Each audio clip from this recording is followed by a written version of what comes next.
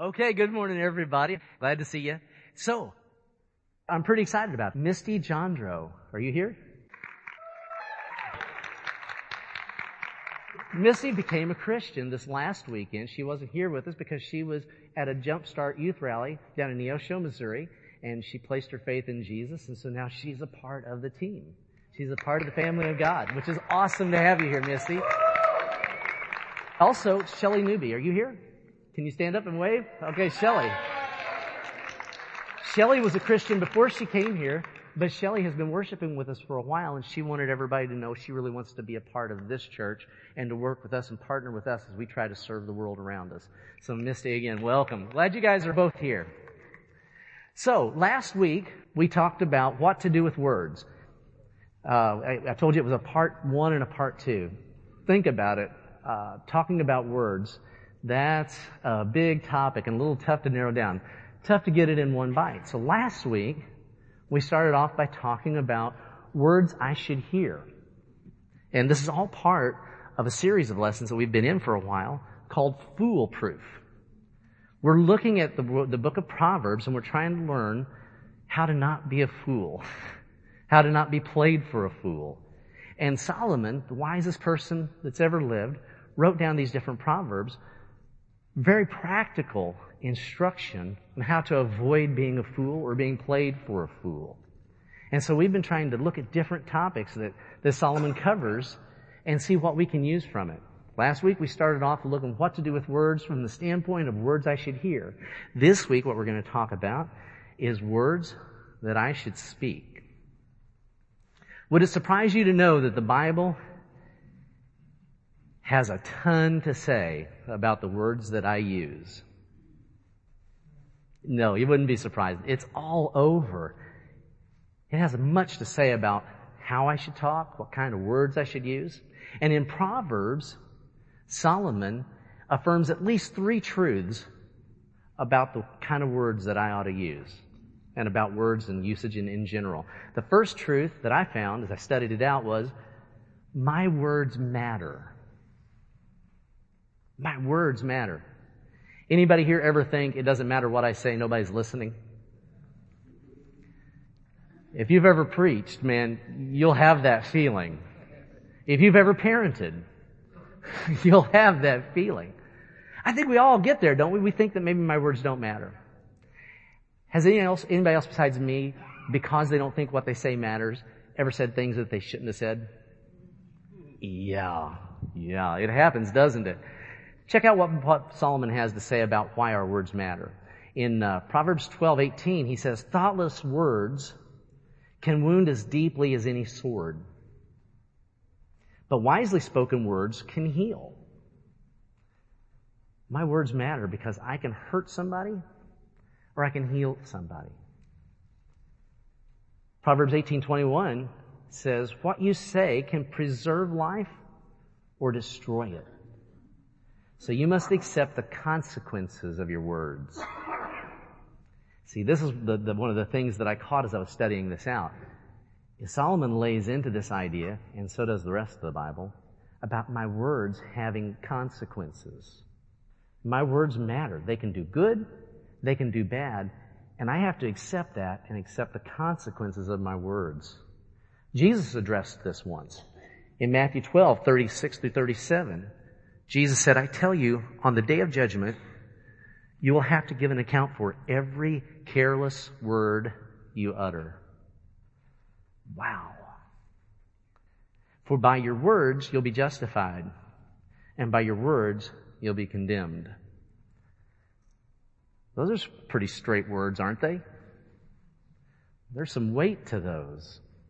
Every careless word. Now, in context, remember, Jesus said this. He said this to a specific group of people that were saying evil and false things about him.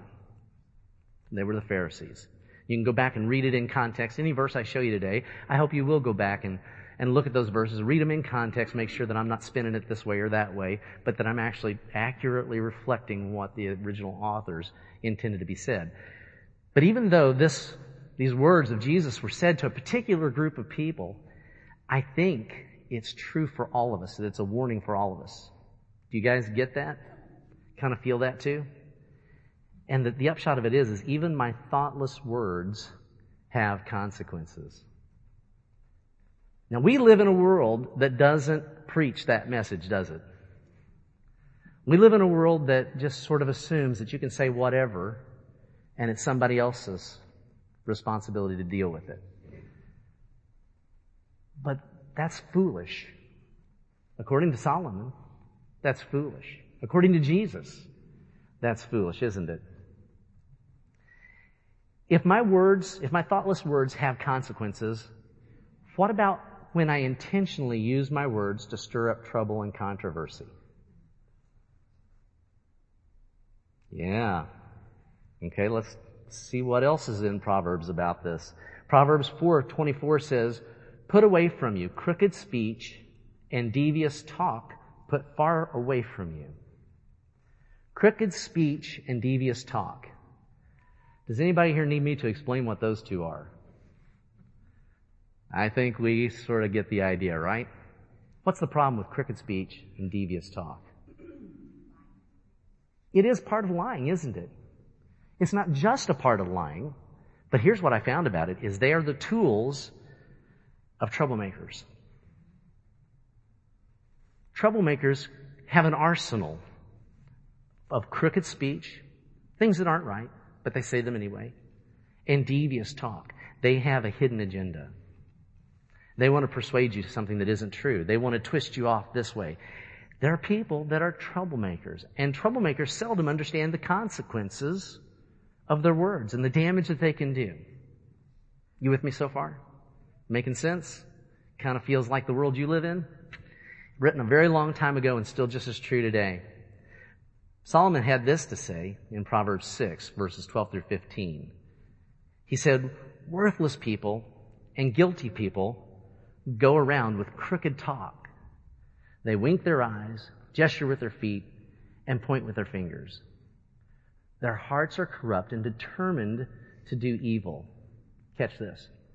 They create controversies all the time. Is that our world?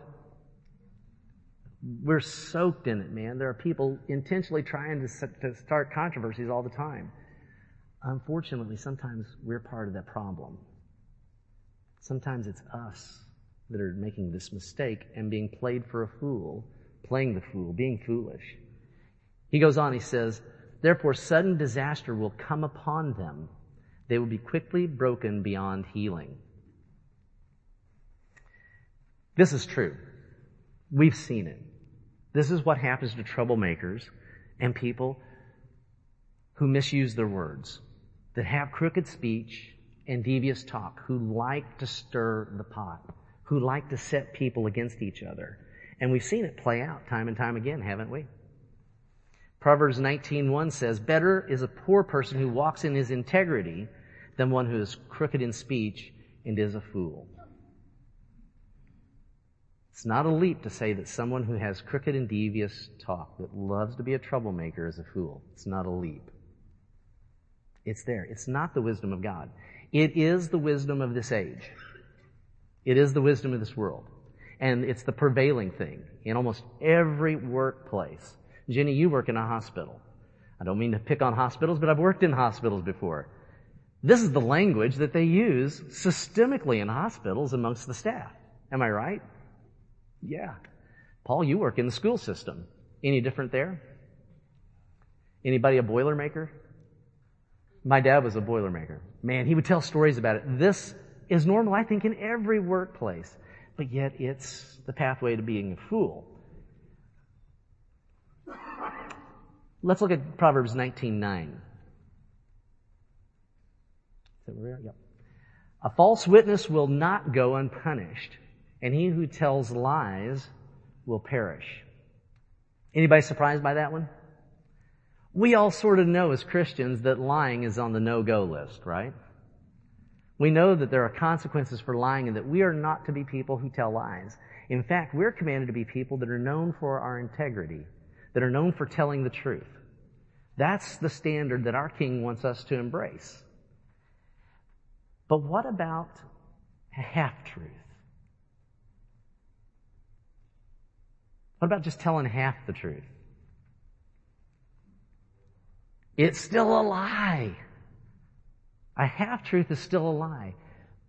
Have you ever done it? I think that there are two ways that we fall into this trap. We either do it intentionally because we want to put our spin on something.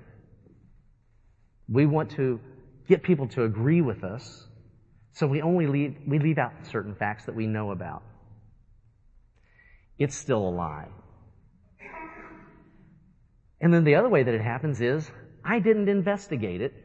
I don't know all the facts. And I'm repeating it like I do know all the facts and like this is the absolute truth. Yikes. Because it's still a half-truth. It's still a lie, and there are still consequences. See, I'm a fool if I tell half-truths and pretend that it's the whole truth. And I'll get played for a fool and become a troublemaker's errand boy if I repeat as though it's true things that I haven't fully investigated. We're gearing up for another political season, right? Please don't make the mistake of letting some cable news service think that you've gotten all the information about a topic from one source.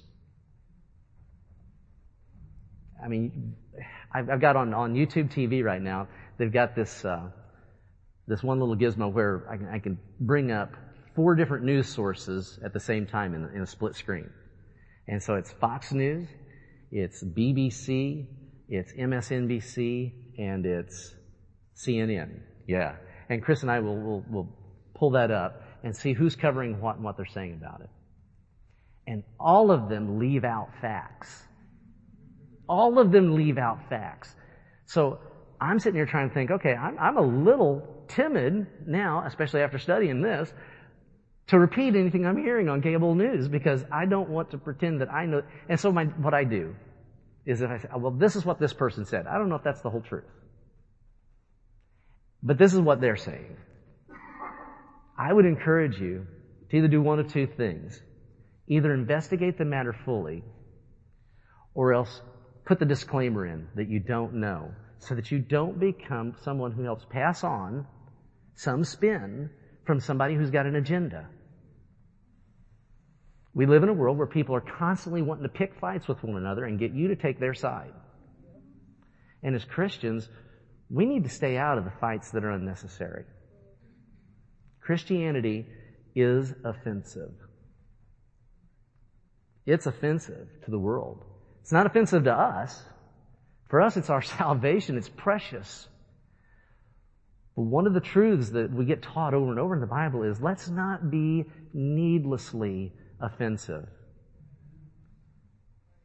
You know, I'm going to say to someone that Jesus is king. He's the rightful owner of heaven and earth. That's what lordship means.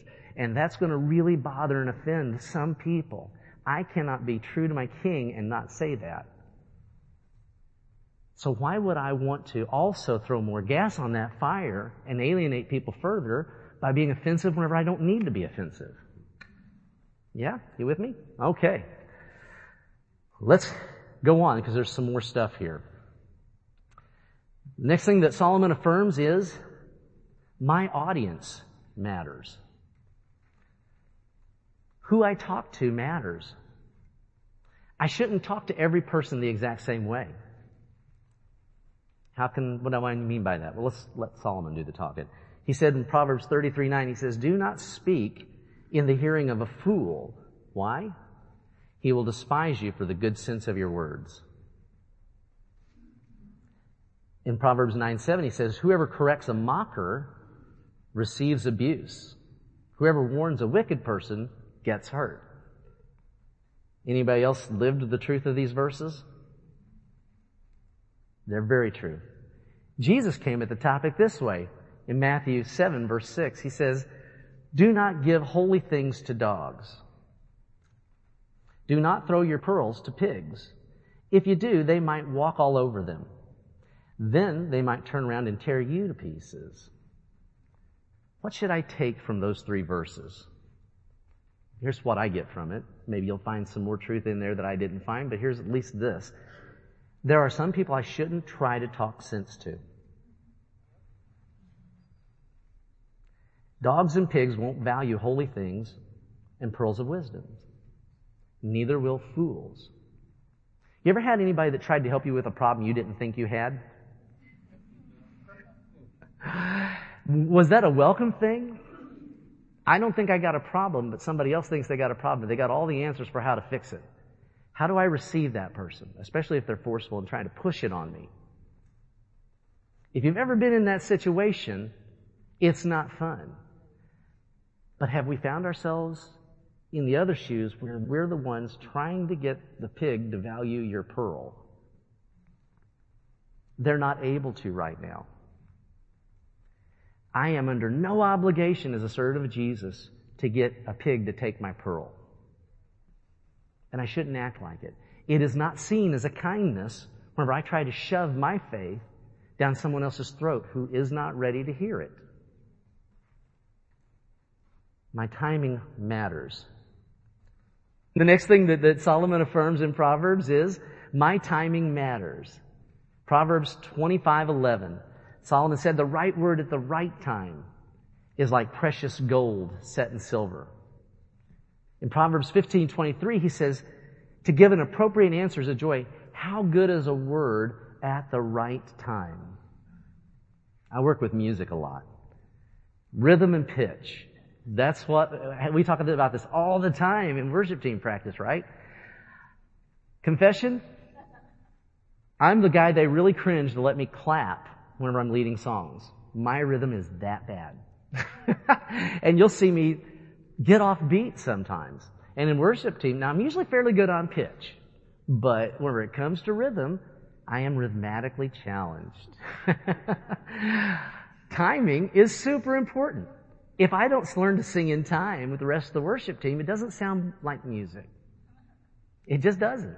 It sounds like an argument. I don't want music to sound like arguments. And at the same time, whenever I'm trying to help somebody or speak to somebody, if I don't pay attention to timing, it doesn't sound like I'm being a friend. It doesn't sound like I really even care about them. It might sound like I just have an agenda of my own, and I'm trying to do it to them. In James 1:19, James said this. He said, know this, my dear brothers and sisters, everyone should be quick to listen, slow to speak, and slow to grow angry. Now, if he's talking about being slow to speak, he's talking about timing, right? How many of us jump in too quick? How many of us are sitting in conversations and we're just waiting for the other person to shut up so we can say what we want to say, rather than actually listening? If you've been in a conversation with somebody like that, it's not fun, is it? It's actually really draining and sometimes off-putting and offensive. There's a right time to speak, which means there's a wrong time to speak. How do I know which is which? Good question. I'm still working on it myself. But here's 3 questions that someone else told me I should ask and would help me improve my timing. And just like on the worship team, I still work on my timing. I'm still working on my timing when to speak up about things. And these questions actually help me with that timing. The first one is, does this person need to hear this? Does this person need to hear it? The second question is, do they need to hear it right now? The third question is, do they need to hear it from me? And what I'm finding is if I will just slow down, like James is talking about, and ask those questions before I put my mouth in gear, I'm getting better with my timing. It is a challenge. It's a challenge. Okay. So what kind of words should I speak? Well, I found 3 types. These are broad categories, but let's try and see if they don't help us a little here. The first kind of words that I should speak are true words. We just talked about lying. That's the negative. But now we're looking at the positive. I should speak true words. Proverbs 12:19 says, truthful words will stand forever. Lying speech, but a moment. There is no expiration date or sell-by date on truth. You feel me on that? How many times have you had somebody tell you something that was the truth and you could not receive it, you couldn't hear it, you couldn't believe it, but later you have to admit they were telling me the truth. And it was just as true then as it is today. That's because the nature of truth. How can we learn how to live in today's modern world from a guy who lived 3,000 years ago? Because truth doesn't go out of style. Truth doesn't have an expiration date or a sell-by date. It's always good. Truth may not be popular or well received in the moment, but it will stand the test of time. If we're going to be truth tellers, you got to realize again, people don't always like it when you tell the truth. Yeah? Proverbs 27:6, Solomon said, "Faithful are the wounds of a friend, although the kisses of an enemy are profuse." What's he talking about there? If you're a real friend, you'll tell people the truth, even if they don't like you for it. If you're an enemy, your main objective is to make sure they still like you. So you'll tell them what gets them to like you, rather than telling you the truth. And here we come back to the whole half-truth thing, where we don't tell the whole truth. But it's a friend who will hurt your feelings, not because they want to or feel like they're entitled to, but they'll tell you the truth, even if it makes you dislike them, because they're really trying to help you. Faithful are the wounds of a friend. Proverbs 11:3 says, "If you're good, you're guided by honesty. People who can't be trusted are destroyed by their own dishonesty." We've all had people who tried to play us. Isn't that so? And how did they do that? Through their words. Ever had anybody try to keep you in the dark? Darkness is a power. It keeps you from knowing the truth about things. And there are people who have a vested interest in making sure that you don't know the truth, because they want to control things that maybe they shouldn't try to control. That better not be us. We need to be the kind of people who tell the truth. Proverbs 16:13 says, "Kings are pleased when you say what's honest. They value people who speak the truth." If you want to have influence, even influence with powerful people, be someone who will speak the truth. But do it with a certain kind of word. That's the next one. Kind words. See, telling the truth can never be an excuse for being unkind. I'm going to try to prove that point over the next few minutes by just looking at some verses about it. Proverbs 16:23 says, "Intelligent people think before they speak." Wow, what a concept. Think before I speak. I need to work on that. Intelligent people think before they speak. What they say is even more persuasive. Kind words are like honey, sweet to the taste and good for your health. Here's a truth. It is hard to be persuasive when you're abrasive. So now we're going to have to, at some point in this lesson, talk a little bit about purifying our motives. Because I can tell the truth in a very abrasive way. What is my motive for doing so? What's my motive? We are supposed to use kind answers. Here's another piece of advice I was given a long time ago that has stood the test of time. Didn't come out of the Bible, came from a guy that I knew, a preacher from a faraway land. He said this, he said, "Make your words soft and sweet. You never know when you'll have to eat them." I have found that to be very on the spot. Proverbs 15:1 says, "A gentle answer turns away wrath, but a harsh word stirs up anger." We can tell the truth in such a way as to provoke a fight. We can tell the truth in such a way as to calm one down so that there isn't a fight. As followers of the King of Peace, which path are we supposed to be looking for and choosing? It makes sense, doesn't it? Colossians 4:6 says, "When you talk, you should always be kind and pleasant." Does anybody know an exception to always? Does that word mean literally every time and in every situation? Or is there a loophole? I don't see any loopholes. So when I talk, I should always be kind and pleasant, so I'll be able to answer everyone in the way that I should. I made it personal by putting the I pronoun in there. But Paul uses you. So this isn't just to me, this is to all of us. We should always be kind and pleasant. Are we? What about with people who believe radically different things than we do? Are we kind to them? Are we pleasant to them? Or are we obnoxious and rude, dismissive?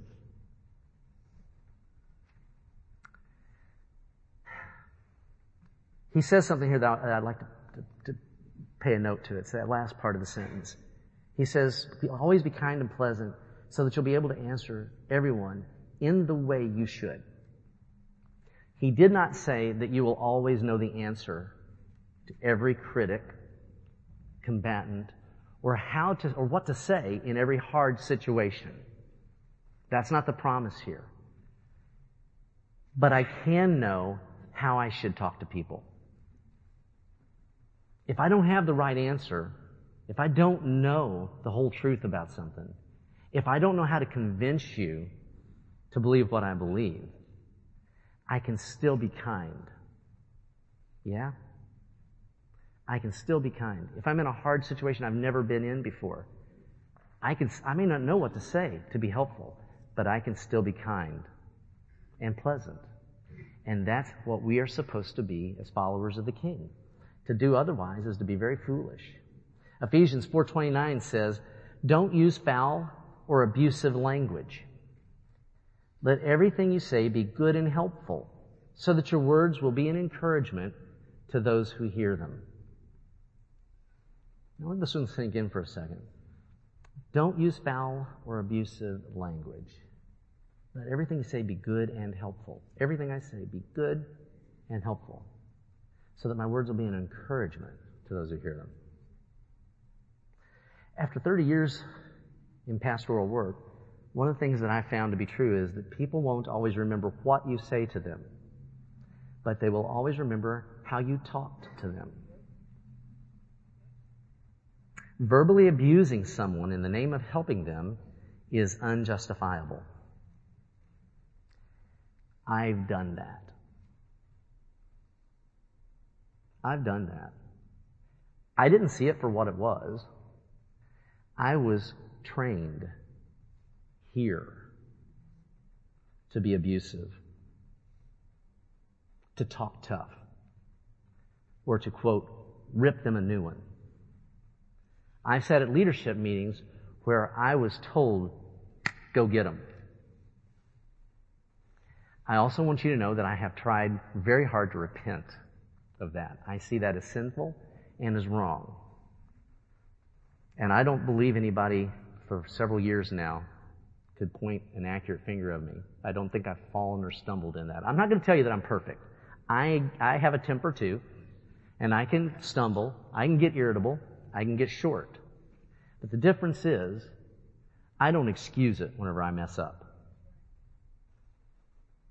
If I talk in the wrong way, too aggressively to someone, I know it's wrong, and I don't excuse it and demand that I'm allowed to talk to people any way that I want. Some of you, like me, have had people tell you, listen, Paul, he wasn't always meek and mild. Jesus turned over tables in the temple. And where Paul says, I wish they'd emasculate themselves, that wasn't kind and pleasant. That was tough. I have confronted the preachers that have made this claim and taught people to talk this way. I've confronted them publicly and privately. And they have no answer to these scriptures I'm showing you guys. I hope they've changed. They don't talk to me much anymore. It's a serious thing. The way we talk to people is super important. 2 Timothy 2:24 says, a servant of the Lord must not quarrel, but must be kind to everyone. Be able to teach and be patient with difficult people. Some people, especially religious people like us, just like to argue. Anybody here like to argue? Come on, is it just me? I became a Christian whenever I was 14. And Bob, you know where the Churches of Christ were all those years ago. We were schooled to be argumentative little brats.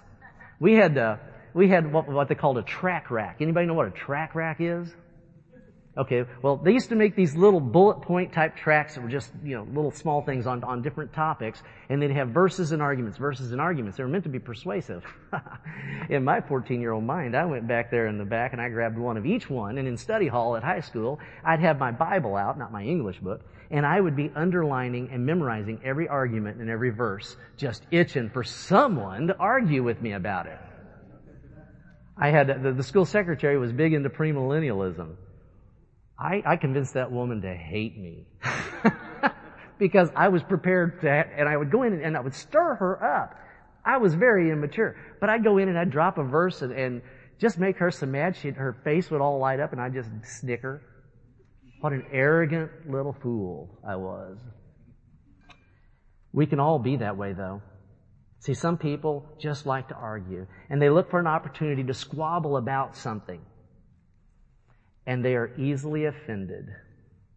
Proverbs 12:16 says, when a fool is annoyed, he quickly lets it be known.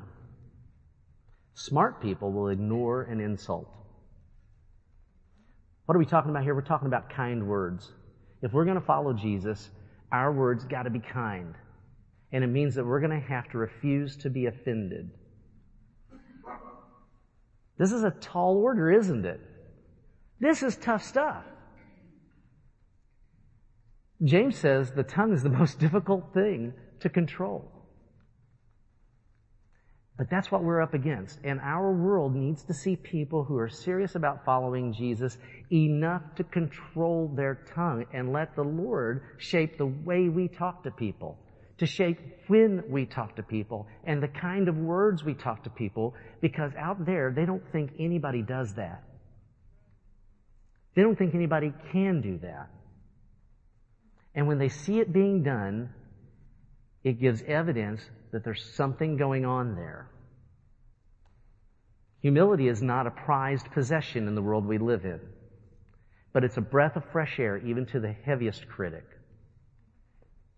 Isn't it nice when you deal with somebody who's humble and you kind of want to be like them? That's what we're talking about here. The last section, the last type of word that we should use are loving words. Loving words. Proverbs 3:3 says, don't lose your grip on love and loyalty.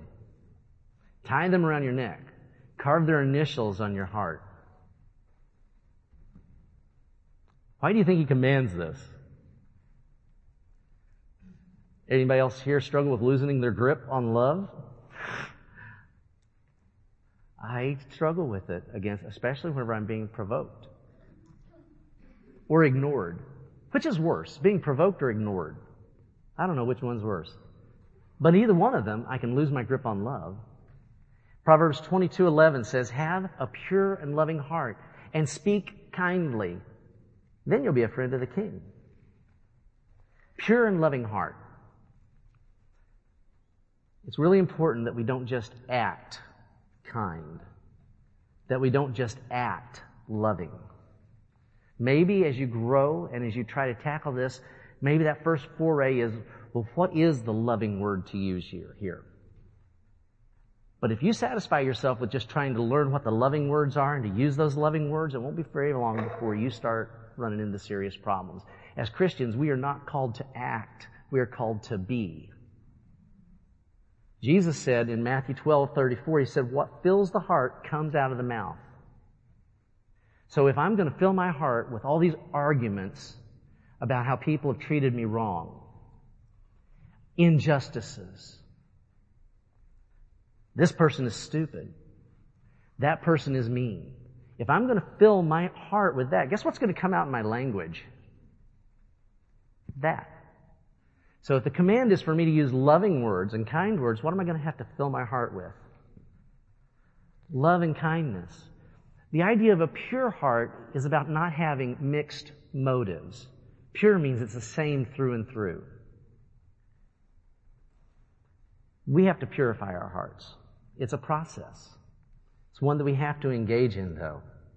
If I'm going to speak loving words, I have to have a pure and loving heart. And that means I've got to address all of my mixed motives. In 1 Corinthians 8:1, Paul said this. He says, concerning things sacrificed to idols, we know that we all have knowledge. In this church, we all have knowledge, don't we? We don't have equal amounts, but we know that we all have knowledge. We know some things. But he has this warning. He says, knowledge puffs up, but love builds up. How does that work? I know it's true. How does it work? How does knowledge puff up? Who does it puff up? It puffs me up. And the way he's saying this here, it's like a teeter-totter. I'm either going to choose in my conversations to puff myself up or to build you up.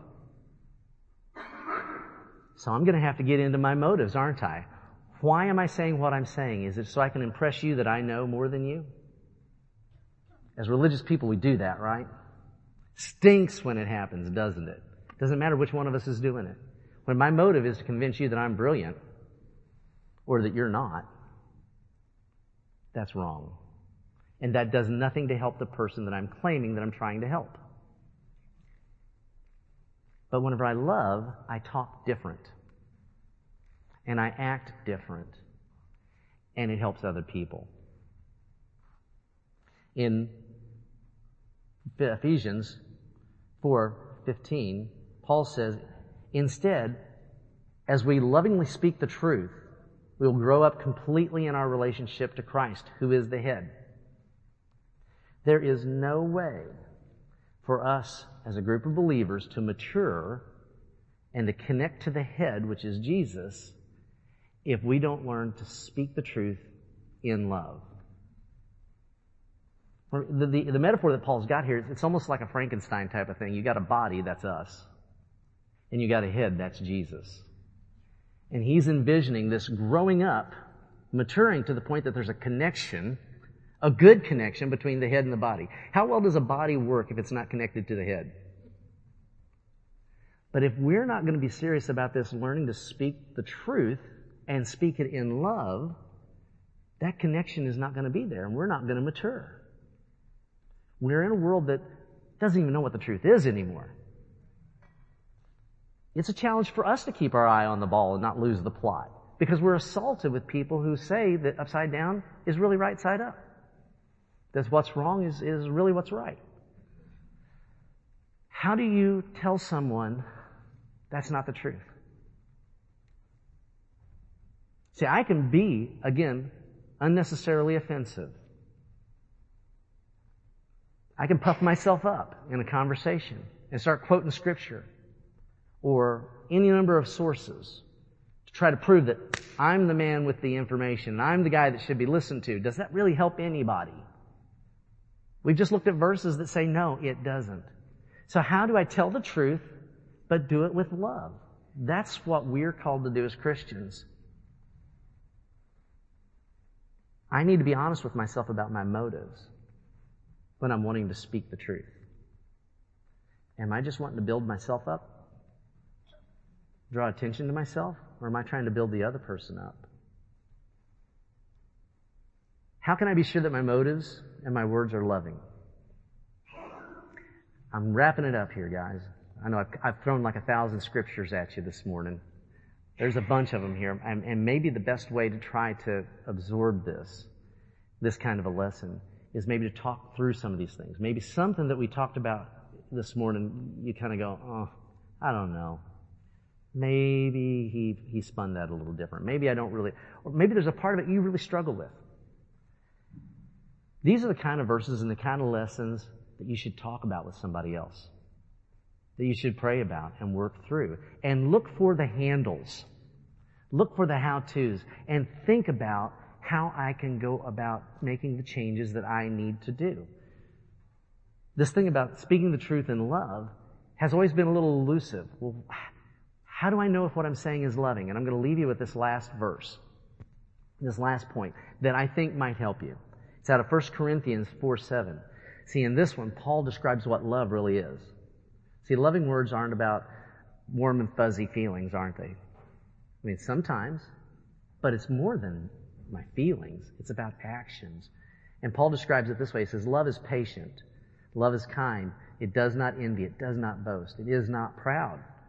It does not dishonor others. It is not self-seeking. It is not easily angered. It keeps no record of wrongs.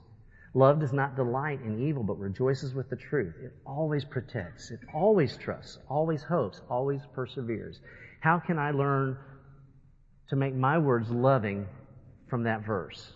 There's a couple of ways. You can try it a couple of different ways. One is replace the pronouns and nouns love with your name. Let's try it this way. Alan is patient. Well, I'm already done. I'm already struggling to meet up to this.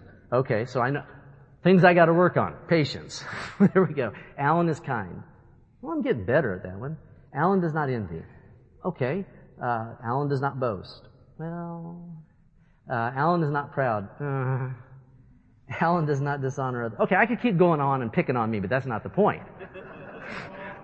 The point is, if you want to take serious, I'm serious about trying to be loving with my words and being kind.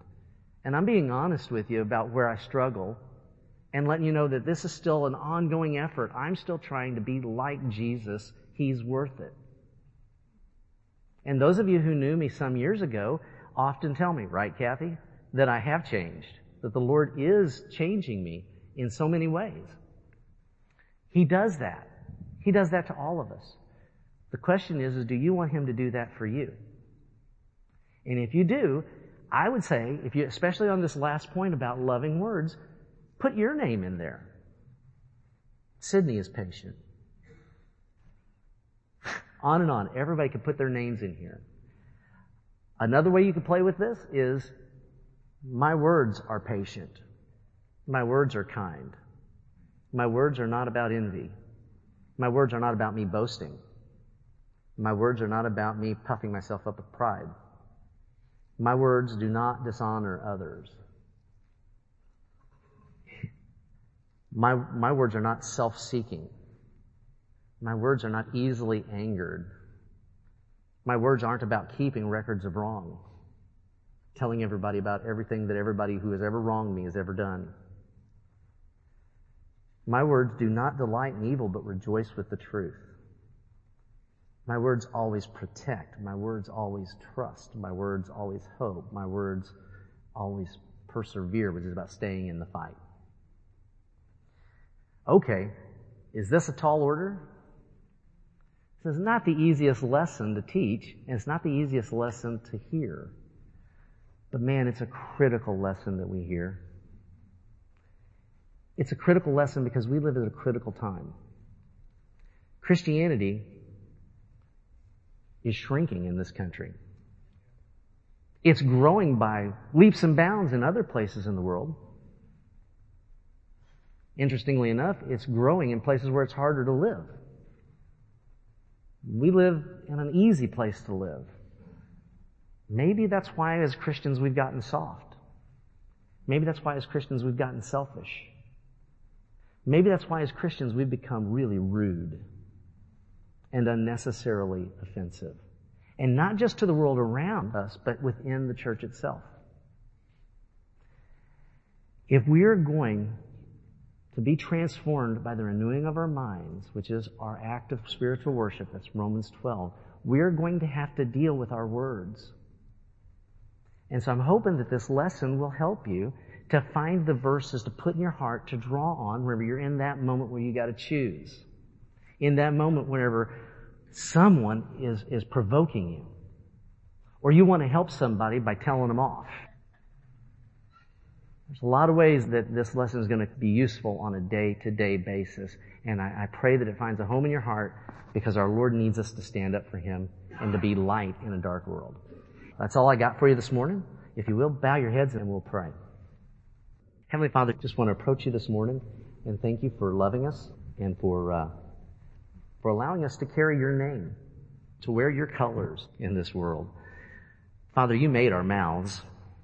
You created us to speak. Help us to learn how to use our tongues for good and not evil. Father, we need pure hearts. We don't need mixed hearts, mixed motives. We need to remember that it matters. Our words matter. Teach us to be kind, to tell the truth, but to do it with love, and to find the right timing, to never be people who try to shove something down somebody's throat who doesn't want to hear it, but always be willing to talk to people with kindness and gentleness and respect, even if they disagree with us radically. Father, while Christianity is still offensive, it is like a magnet. Your kingdom, Jesus the King, some people are so polarized and repelled by him, while others are drawn to him. And as I find it to be the truth, most people don't have a problem with Jesus, they have a problem with Christians. They have a problem with Christians because we don't always look much like Jesus. But Father, your word says that you do transform us. A little at a time, it's a process. So Father, I pray that you'll help us to foolproof our mouths. Help us to learn how to talk to people in a way that represents you better. It's in Jesus' name I pray. Amen.